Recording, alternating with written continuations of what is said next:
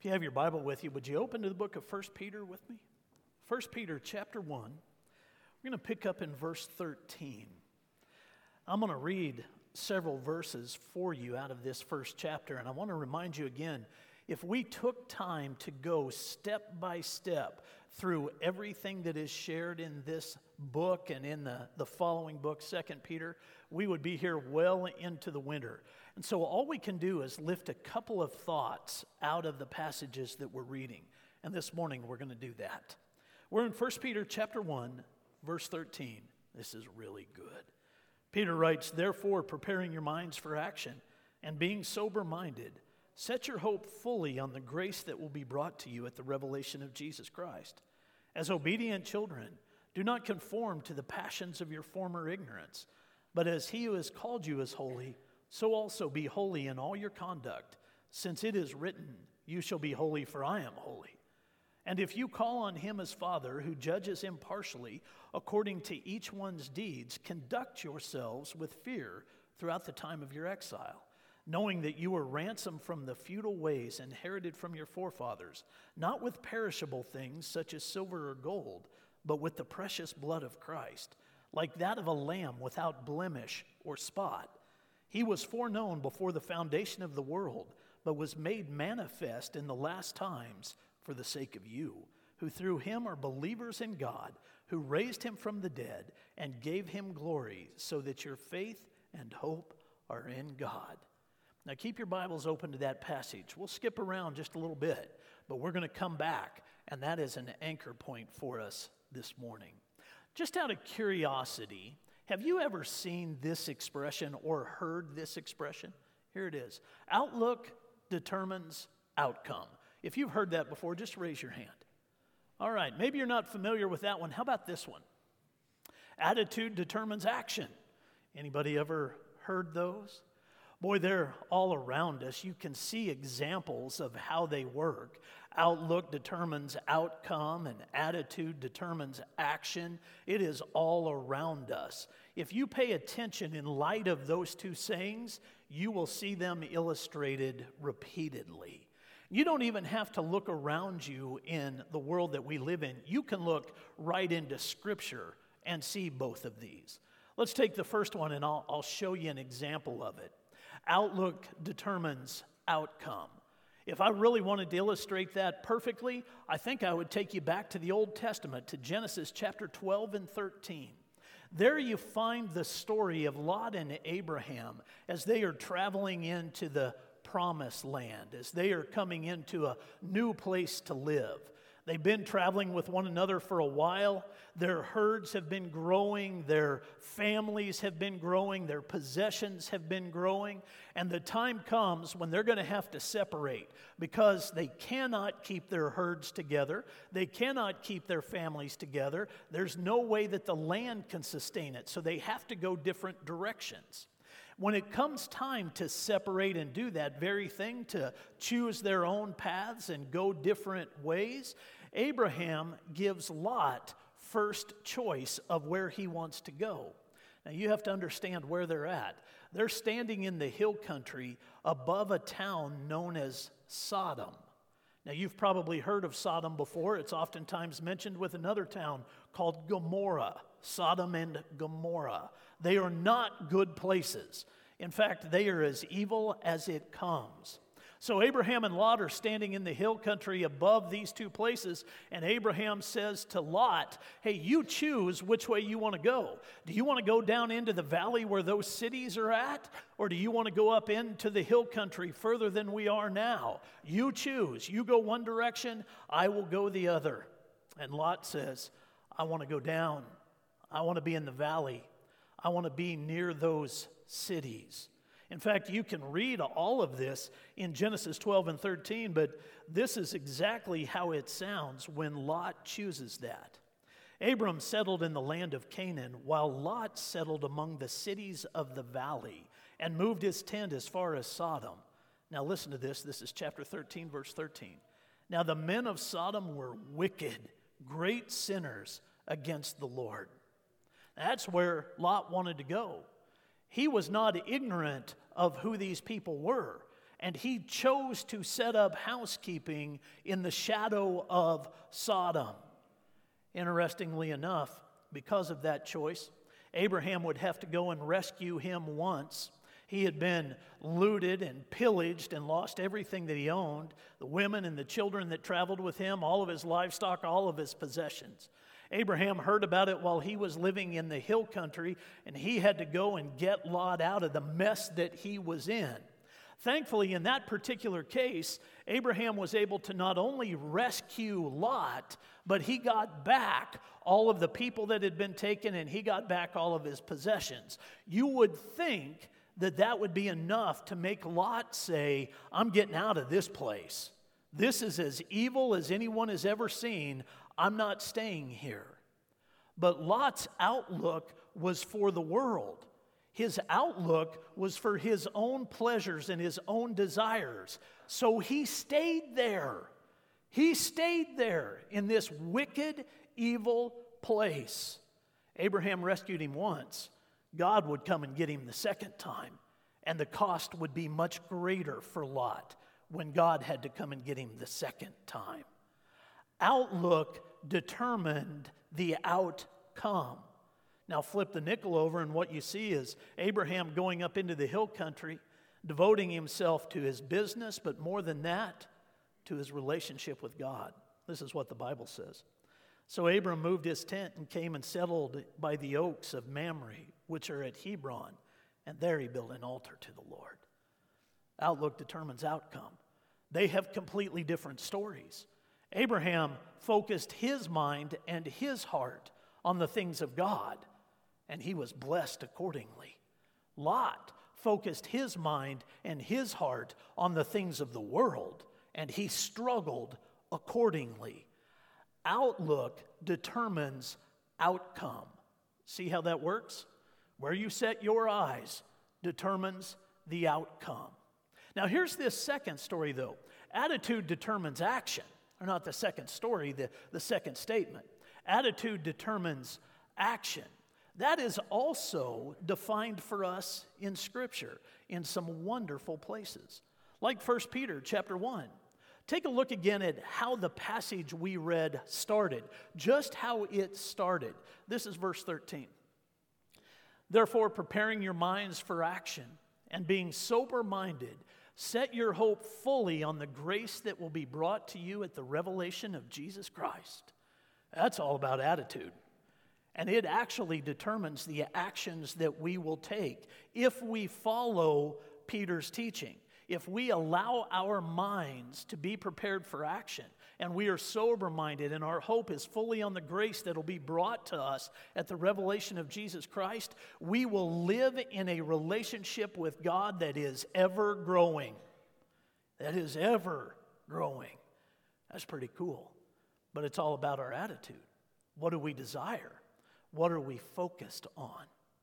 And Peter will take us through a couple of things that really help us shape our attitude for growth. Hope and holiness. Both of those things will come out in this first chapter of the first letter that he writes. Hope and holiness. They help shape how we think. They help us determine where our mind comes to rest. So let's start with the first one. We're going to start with biblical hope and what it really is. Now, it's going to take us just a little while to get to that, so you hang with me all the way through this. I like the way Charles Swindoll says this. Take a look. Hope is a wonderful gift from God, a source of strength and courage in the face of life's harshest trials. Listen one more time. Hope is a wonderful gift from God, a source of strength and courage in the face of life's harshest trials. Now, he illustrates, Swindoll does, how that works in some very practical ways. We'll walk you through them. I think there's a dozen. Here you go. When we are trapped in a tunnel of misery, hope points to the light at the end. When we are overworked and exhausted, hope gives us fresh energy. When we are discouraged, hope lifts our spirits. When we are tempted to quit, hope keeps us going. When we lose our way and confusion blurs the destination, hope dulls the edge of panic. When we struggle with a crippling disease or a lingering illness, hope helps us persevere beyond the pain. When we fear the worst, hope brings reminders that God is still in control. When we must endure the consequences of bad decisions, hope fuels our recovery. When we find ourselves unemployed, hope tells us we still have a future. When we are forced to sit back and wait, hope gives us the patience to trust. When we feel rejected and abandoned, hope reminds us we're not alone. We'll make it. And number 12, when we say our final farewell to someone we love, hope in the life beyond gets us through our grief. Now, at the end of this list that Swindoll puts together in his beautiful definition of biblical hope, he wraps it up this way. He summarizes it like this. Put simply, when life hurts and dreams fade, nothing helps like hope. Hope isn't merely a nice option that helps us temporarily clear a hurdle. It's essential to our survival. And Peter would say in 1 Peter chapter 1, with all of that in mind, therefore, preparing your minds for action and being sober-minded, set your hope fully on the grace that will be brought to you at the revelation of Jesus Christ. Set your hope fully. Set your hope fully on Jesus. There's a reason for that, and it's going to become very evident to you in just a minute. But I want us to push pause for a second and look at the great hope that Peter calls out for us, because he takes this idea that is so incredibly practical in everyday living and he places it underneath an umbrella in Scripture that will drive us to stay with God all the way to the end. He refers to it as the revelation of Jesus Christ. The revelation of Jesus Christ. Now, did you catch that when we read through it the first time? Let's do it again, verse 13. This time, look for how he brings this out. Therefore, preparing your minds for action and being sober-minded, set your hope fully on the grace that will be brought to you at the revelation of Jesus Christ. Now, that is an interesting thing for Peter to just kind of slide into this discussion. He doesn't build everything around it, though eventually he will in his writing. He just kind of slides this in. The revelation of Jesus Christ, are you ready for this? Is the exact title of the last book of the Bible. The revelation of Jesus Christ. That is the title of the book that we know as Revelations. It is called the revelation of Jesus Christ. Now, here's the wonderfully cool thing. Peter wrote this 40 years before John would write the Revelation, before he would bring out that prophetic apocalyptic book, which is all about the second coming of Christ. That's what the book of Revelations is all about. And remember, its actual title is the revelation of Jesus Christ. And so now Peter's telling us to set our hope fully on Jesus as we get closer and closer to this event. Now, I want you to see how Revelation starts so that you can tie these two things together. And you should. In your Bibles, you need to figure out a way to draw an arrow from 1st and 2nd Peter to the book of Revelation. And one of the easiest ways to do that might be to underline the revelation of Jesus Christ in 1 Peter chapter 1, verse 13. Draw a line out to the margin of your Bible and write Revelations, or last book of the Bible. That's a good way to draw that arrow. So, with all of that in mind, this idea of the revelation of Jesus Christ, I want you to see how the book begins. You don't have to turn there. I'll put it up on the screen for you. This is the first 3 verses of Revelation. The revelation of Jesus Christ, which God gave him to show to his servants the things that must soon take place. He made it known by sending his angel to his servant John, who bore witness to the word of God and to the testimony of Jesus Christ, even to all that he saw.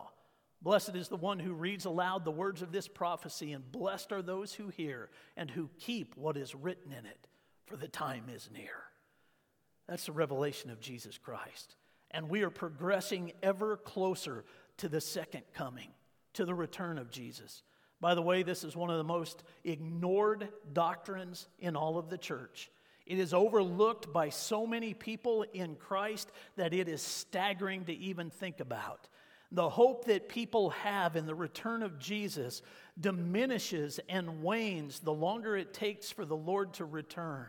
But in the first century, when Peter was writing this, people were on the edge of their chairs, expecting Jesus to come back at any moment. That's what they longed for. That's what they prayed for. They pled with God for the return of Jesus. And here's this audience that Peter's writing to that are exiled. They are living distant. They got dispersed out of Jerusalem and sent into these other lands. Some of them got to go home, but others of them just had to find a new home. And Peter says, it's not a great time for you right now, but you hold on to hope. You hold on to hope because Jesus is coming back. If you have nothing else to hold on to, you hold on to that hope. Jesus is coming back. And because Jesus is coming back, boy, it doesn't matter what's happening around us. We're going to get to realize the hope of glory in His presence. Isn't that exciting? That's the revelation of Jesus Christ. It drove the first century church. But the 21st century church tends to ignore it. And we lose sight of that hope. And it's tragic. It's tragic. In fact, the 21st century church tends to lose sight of biblical hope in a lot of different ways. And that's why we need reminders of what it really is. Hope, if you were to get into it biblically, you will find out very quickly in places like 1 Corinthians chapter 13, verse 13, that it is one of the three main virtues of the Christian life. Paul would teach in that chapter that at the end of the day, after everything is said and done, there are only three things that remain and only three things that matter: faith, hope, and love. And he would say the greatest of those three is love, but he puts the other two in close proximity. Faith and hope are in close proximity to love, the three greatest virtues in all of Christianity. So we have to know what hope is if we're actually going to give it the right place and the right credit in our lives. This is how I would define biblical hope. Take a look. Hope is the Christian's attitude toward the future. Now remember, you have the three great virtues: faith, hope, and love. Well, a lot of times, hope and faith seem interchangeable. We want to believe that they're the exact same things. We really do, but they're not. Faith and hope, though they are very, very close to one another, are not the same things. Here's a way to think about it. Faith is about trusting God in the present. Hope is trusting God for what is to come. See the difference? One is for the here and now. The other is for what waits. It's for the future. Our hope is in what waits. Now that can be tough for a lot of people to wrap their minds around. I'm not kidding, that can be tough. Because in the here and now, as we're doing everything that we can to hold on to hope, it seems like it gets dimmer and dimmer all the time. And that's why you need to know that God reserves an ace up His sleeve for us. In fact, He puts that ace up our sleeve. And you only discover it if you are willing to really dig into biblical hope and see what it is. In order to do that, keep your finger in 1 Peter 1, but join me in Romans chapter 4. Romans chapter 4. I'm going to show you something really cool this morning. I've shown it to you before. I hope it stuck. If not, let this be a refresher. Romans chapter 4, verse 13.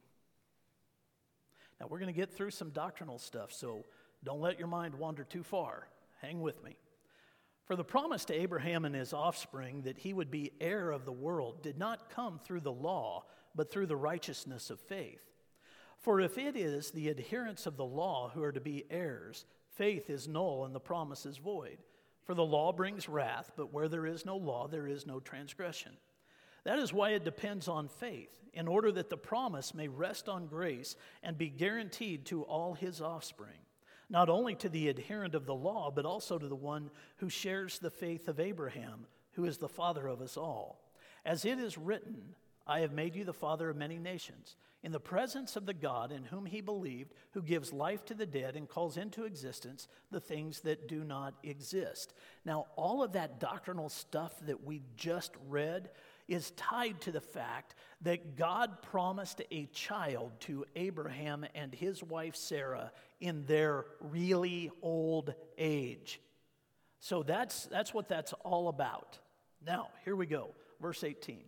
In hope, this is speaking of Abraham, in hope he believed against hope, that he should become the father of many nations as he had been told. So shall your offspring be. He did not weaken in faith when he considered his own body, which was as good as dead, since he was about 100 years old, or when he considered the barrenness of Sarah's womb. No belief made him waver concerning the promise of God, but he grew strong in his faith as he gave glory to God, fully convinced that God was able to do what he had promised. That is why his faith was counted to him as righteousness. But the words "it was counted to him" were not written for his sake alone, but for ours also. It will be counted to us who believe in him who raised from the dead Jesus our Lord, and who was delivered up for our trespass and raised for our justification. Now here's that ace up your sleeve given to you by God, placed there by God. Peter would put the word completely into hope. But then we get this great teaching.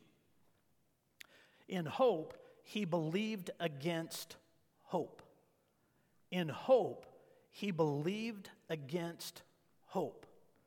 That sounds weird, doesn't it? In hope, he believed against hope. What it really means is this. When it appears that there are no other options, when it appears that all odds are against you, when it appears that you have reached the end of yourself and the end of all human probability, you are now in this particular realm. In hope, you must believe against hope.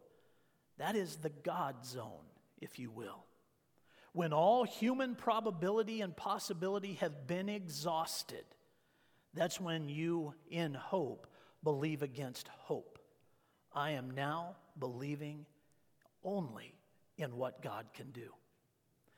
That is a place of grace. That is a place of God's power.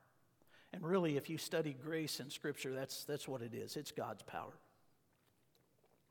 It is God's power to do for us what we cannot do on our own.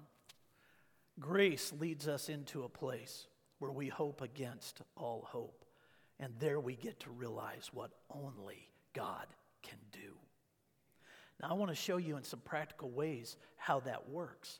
When you hope against hope and you are relying on grace, God's power to accomplish some incredible things, you can see it actually happen in very practical ways. Do you remember that list that we looked at from Charles Swindoll just a few minutes ago where he was talking about hope? Well, I want to take out the word hope and I want to plug in grace and show you how it works in hope to believe against hope, trusting grace, trusting God's power. Same list. Here we go. When we are trapped in a tunnel of misery, grace leads us out. When we are overworked and exhausted, grace gives us fresh energy. When we are discouraged, grace lifts our spirits. When we are tempted to quit, grace keeps us going. When we lose our way and confusion blurs the destination, grace dulls the edge of panic. When we struggle with a crippling disease or a lingering illness, grace helps us persevere beyond the pain. When we fear the worst, grace brings reminders that God is still in control. When we must endure the consequences of bad decisions, grace fuels our recovery. When we find ourselves unemployed, grace helps us realize our future. When we are forced to sit back and wait, grace gives us the patience to trust. When we feel rejected and abandoned, grace reminds us we're not alone, we'll make it. When we say our final farewell to someone we love, grace makes it possible to get beyond our grief. And I would add one more, just one more. Here it is. When the world looks lost, grace and hope remind us that Jesus is coming back. You see, if we take the first list where it is defined by hope and we add grace to it, then we get to see what it means to hope beyond hope, to trust in God's power. Because when you get to the end of yourself and you get to the end of all human possibility, God is not finished. God is not finished. So no matter how discouraged you may get personally or even in a community or a nation or globally as the community of Christianity, thinking Jesus isn't going to ever come back, and look how bad things are getting, we hope against all hope. And that's where grace really shines. That's the power of God, doing what only God can do. Man, that's an exciting place to be. That is an exciting place to be. And once you know that, it takes you to this second thing that Peter's really teaching in 1 Peter chapter 1, to pursue holiness. To pursue holiness. If I'm going to hope against hope, and I'm going to trust God to do what only God can do, and I want my life to be a reflection of that hope, and I want people to know that I trust God at that level, then I'm going to have to do something in my own personal life that will help bring that message out. And Peter would tell us what that is. We must pursue holiness. Now, for a lot of people, the whole idea of holiness is foreign, because we think it belongs to a saint, and saints have to be people that lived an almost perfect life and have died hundreds of years ago, and then they got venerated and called a saint, and that's the only way to be declared holy. Well, that's not true. That is not true. The Bible would call all Christians to the pursuit of holiness. So let's see if we can't make that make sense. Do you know what holiness means? It's pretty simple, actually, and it's not too baffling. Holy means different. It just means different. I'm living a different life. Where Lot would say, remember this, I am drawn to the things of the world. Abraham said, I'm just drawn to a life that is dedicated solely to the worship of the Lord. So Lot goes down and he builds altars to the world, gets himself in trouble. Abraham goes up into the hill country and he builds altars to the Lord, and he lives with God. And it was credited to him as righteousness or holiness. Well, the same thing is true for us. We choose a different path. We choose a different way. And by choosing that different way, we are choosing to stand set apart from the whole world, looking different. But holiness is hard for people. It is hard for people. And it really should be. Because to choose holiness, being set apart by God, to walk with God, should require some things that don't really make sense to other people. And part of the reason that it's so hard for us today to wrap our minds around holiness in a world that seems to be getting further and further away from Christ is actually laid out in Scripture. As much as we struggle with it, the Bible tells us we should. Paul writes this to Timothy in 1 Timothy chapter 1. Listen to this, chapter 4, verse 1. Now the Spirit expressly says that in later times some will depart from the faith by devoting themselves to deceitful spirits and teachings of demons, through the insincerity of liars whose consciences are seared, who forbid marriage and require abstinence from foods that God created to be received with thanksgiving by those who believe and know the truth. For everything created by God is good, and nothing is to be rejected if it is received with thanksgiving, for it is made holy by the word of God and prayer. And then we find another passage. Happens to be in 2 Timothy chapter 4, exact same verses. Paul writing to this same person, Timothy, he says this, I charge you in the presence of God and of Christ Jesus, who is to judge the living and the dead, and by his appearing in his kingdom, preach the word. Be prepared in season and out of season. Reprove, rebuke, and exhort with complete patience and teaching. For the time is coming when people will not endure sound teaching, but having itching ears, they will accumulate for themselves teachers to suit their own passions, and will turn away from listening to the truth and wander off into myths. As for you, always be sober-minded, endure suffering, do the work of an evangelist, fulfill your ministry. In both places, in both books, Paul is telling Timothy that the further we get away from the first coming of Jesus and the longer we wait for the second coming, what Peter refers to as the revelation of Jesus Christ, what John wrote as the revelation of Jesus Christ, the worse things are going to get. That's exactly what he said. And because things are progressively getting worse, it's going to be harder for people to choose a different life. The world's going to look awful appealing. Just might as well give up and go with it. And Paul's saying, you push against that. You push as hard as you can against that. Peter's saying the same thing. You be holy because God is holy. Don't do that. Don't do that. Don't fall into that trap. That's exactly what he is teaching.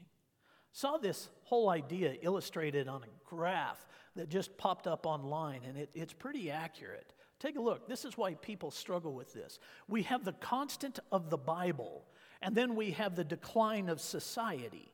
So when society, all the way back here, was looking at God's Word, for a little while, they kind of walked closely to His Word, and then they just started getting further and further away from it until this is kind of how society is measured today. There's a huge gap between what Scripture teaches and what society believes. So holiness is hard. Holiness is hard, but it doesn't have to be. And if you want to grow in holiness, there are some simple ways to do it. The first one, I would just simply say, is growing up in your faith. You got to grow up in your faith. Now let me show you what I'm talking about. Let's go to the book of Hebrews together. Hebrews chapter 6.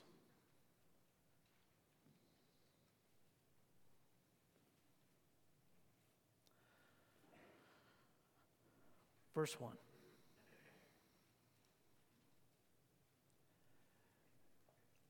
Therefore, let us leave the elementary doctrine of Christ and go on to maturity, not laying again a foundation of repentance from dead works and of faith toward God, and of instruction about washings, laying on of hands, the resurrection of the dead, and eternal judgment. And this we will do if God permits. For it is impossible in the case of those who have once been enlightened, who have tasted the heavenly gift and have shared in the Holy Spirit, and have tasted the goodness of the Word of God and the powers of the age to come, and then have fallen away, to restore them again to repentance, since they are crucifying once again the Son of God to their own harm and holding him up to contempt. For land that has drunk the rain that often falls on it and produces a crop, useful to those for whose sake it is cultivated, receives a blessing from God. But if it bears thorns and thistles, it is worthless and near to being cursed, and its end is to be burned. Though we speak in this way, yet in your case, beloved, we feel sure of better things, things that belong to salvation. We have to grow up in our faith. I like the way the New International Version reads there at the end. The writer of Hebrews is saying, what we long for you to experience is things that accompany salvation. The pursuit of holiness is really the pursuit of growing up. It is growing up. It's recognizing that I start my relationship with God in this beautiful act of grace where I recognize what Jesus did for me on the cross, and I enter that relationship. For so many people, we just stay right there. We just stay stuck right there saying, yep, I'm saved, I'm a Christian. That's all I care about. I'm just a Christian. Well, grow up. Grow up in your faith. Add to your faith all kinds of other knowledge and understanding. Don't stay stuck. The pursuit of holiness is the ever-growing relationship that we have with God. And the way we do that is by getting into our Bible and studying it. Peter would actually say in 1 Peter chapter 1, for it is written, be holy because I am holy. All he's doing is directing them to something that they are fully aware of. This idea of growing up in relationship with God unto holiness is an Old Testament idea that is taught in the New Testament. So you study your Bible and carry it over with you so that you grow up in the faith, adding to your salvation all these other things, things that accompany salvation. So you study your Bible. You study your Bible. If you want to pursue holiness, you study your Bible. But you do it for a reason different than you might realize. Here's how I would say it. We don't study the Bible to get to know the Bible better. We study the Bible to get to know God better. So get into your Bible and grow in your relationship in holiness. And here's what you will discover. Hope will grow within you. When you pursue holiness, hope will grow within you. And you will start to turn your attention towards the revelation of Jesus Christ, the second coming, longing for it, looking for it, and living for it.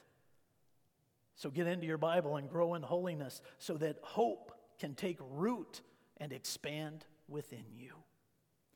The writer of Hebrews in Hebrews chapter 6 would give a great warning to the people that don't do that.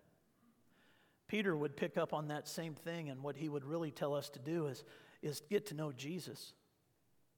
The rest of 1 Peter chapter 1, the passage that we just read, that's all about who Jesus is. So if you want to get to know God, get to know Jesus. Skipping over to chapter 2 in 1 Peter chapter 1, or 1 Peter chapter 1, skipping over to chapter 2 in 1 Peter, verse 4, this is what you would read. As you come to him, a living stone rejected by men, but in the sight of God, chosen and precious. You yourselves, like living stones, are being built up as a spiritual house, to be a holy priesthood, to offer spiritual sacrifices acceptable to God through Jesus Christ. For it stands in Scripture, behold, I am laying in Zion a stone, a cornerstone, chosen and precious, and whoever believes in him will not be put to shame. So the honor is for you who believe, but for those who do not believe, the stone that the builders rejected has become the cornerstone, and a stone of stumbling and a rock of offense. They stumble because they disobey the word as they were destined to do. But you are a chosen race, a royal priesthood, a holy nation, a people for his own possession, that you may proclaim the excellencies of him who called you out of darkness into his marvelous light. Once you were not a people, but now you are God's people. Once you had not received mercy, but now you've received mercy. Beloved, I urge you as sojourners and exiles to abstain from the passions of the flesh, which wage war against your soul. Keep your conduct among the Gentiles honorable, so that when they speak against you as evildoers, they may see your good deeds and glorify God on the day of visitation, which is the revelation of Jesus Christ. So live pursuing holiness, that hope will grow within you, and you will know Jesus better in the process. So get to know God, and the way to get to know God is getting to know his Son. And you get to know him first in salvation, and then you add to that salvation so many other things as you grow up in your faith unto holiness that fuels hope.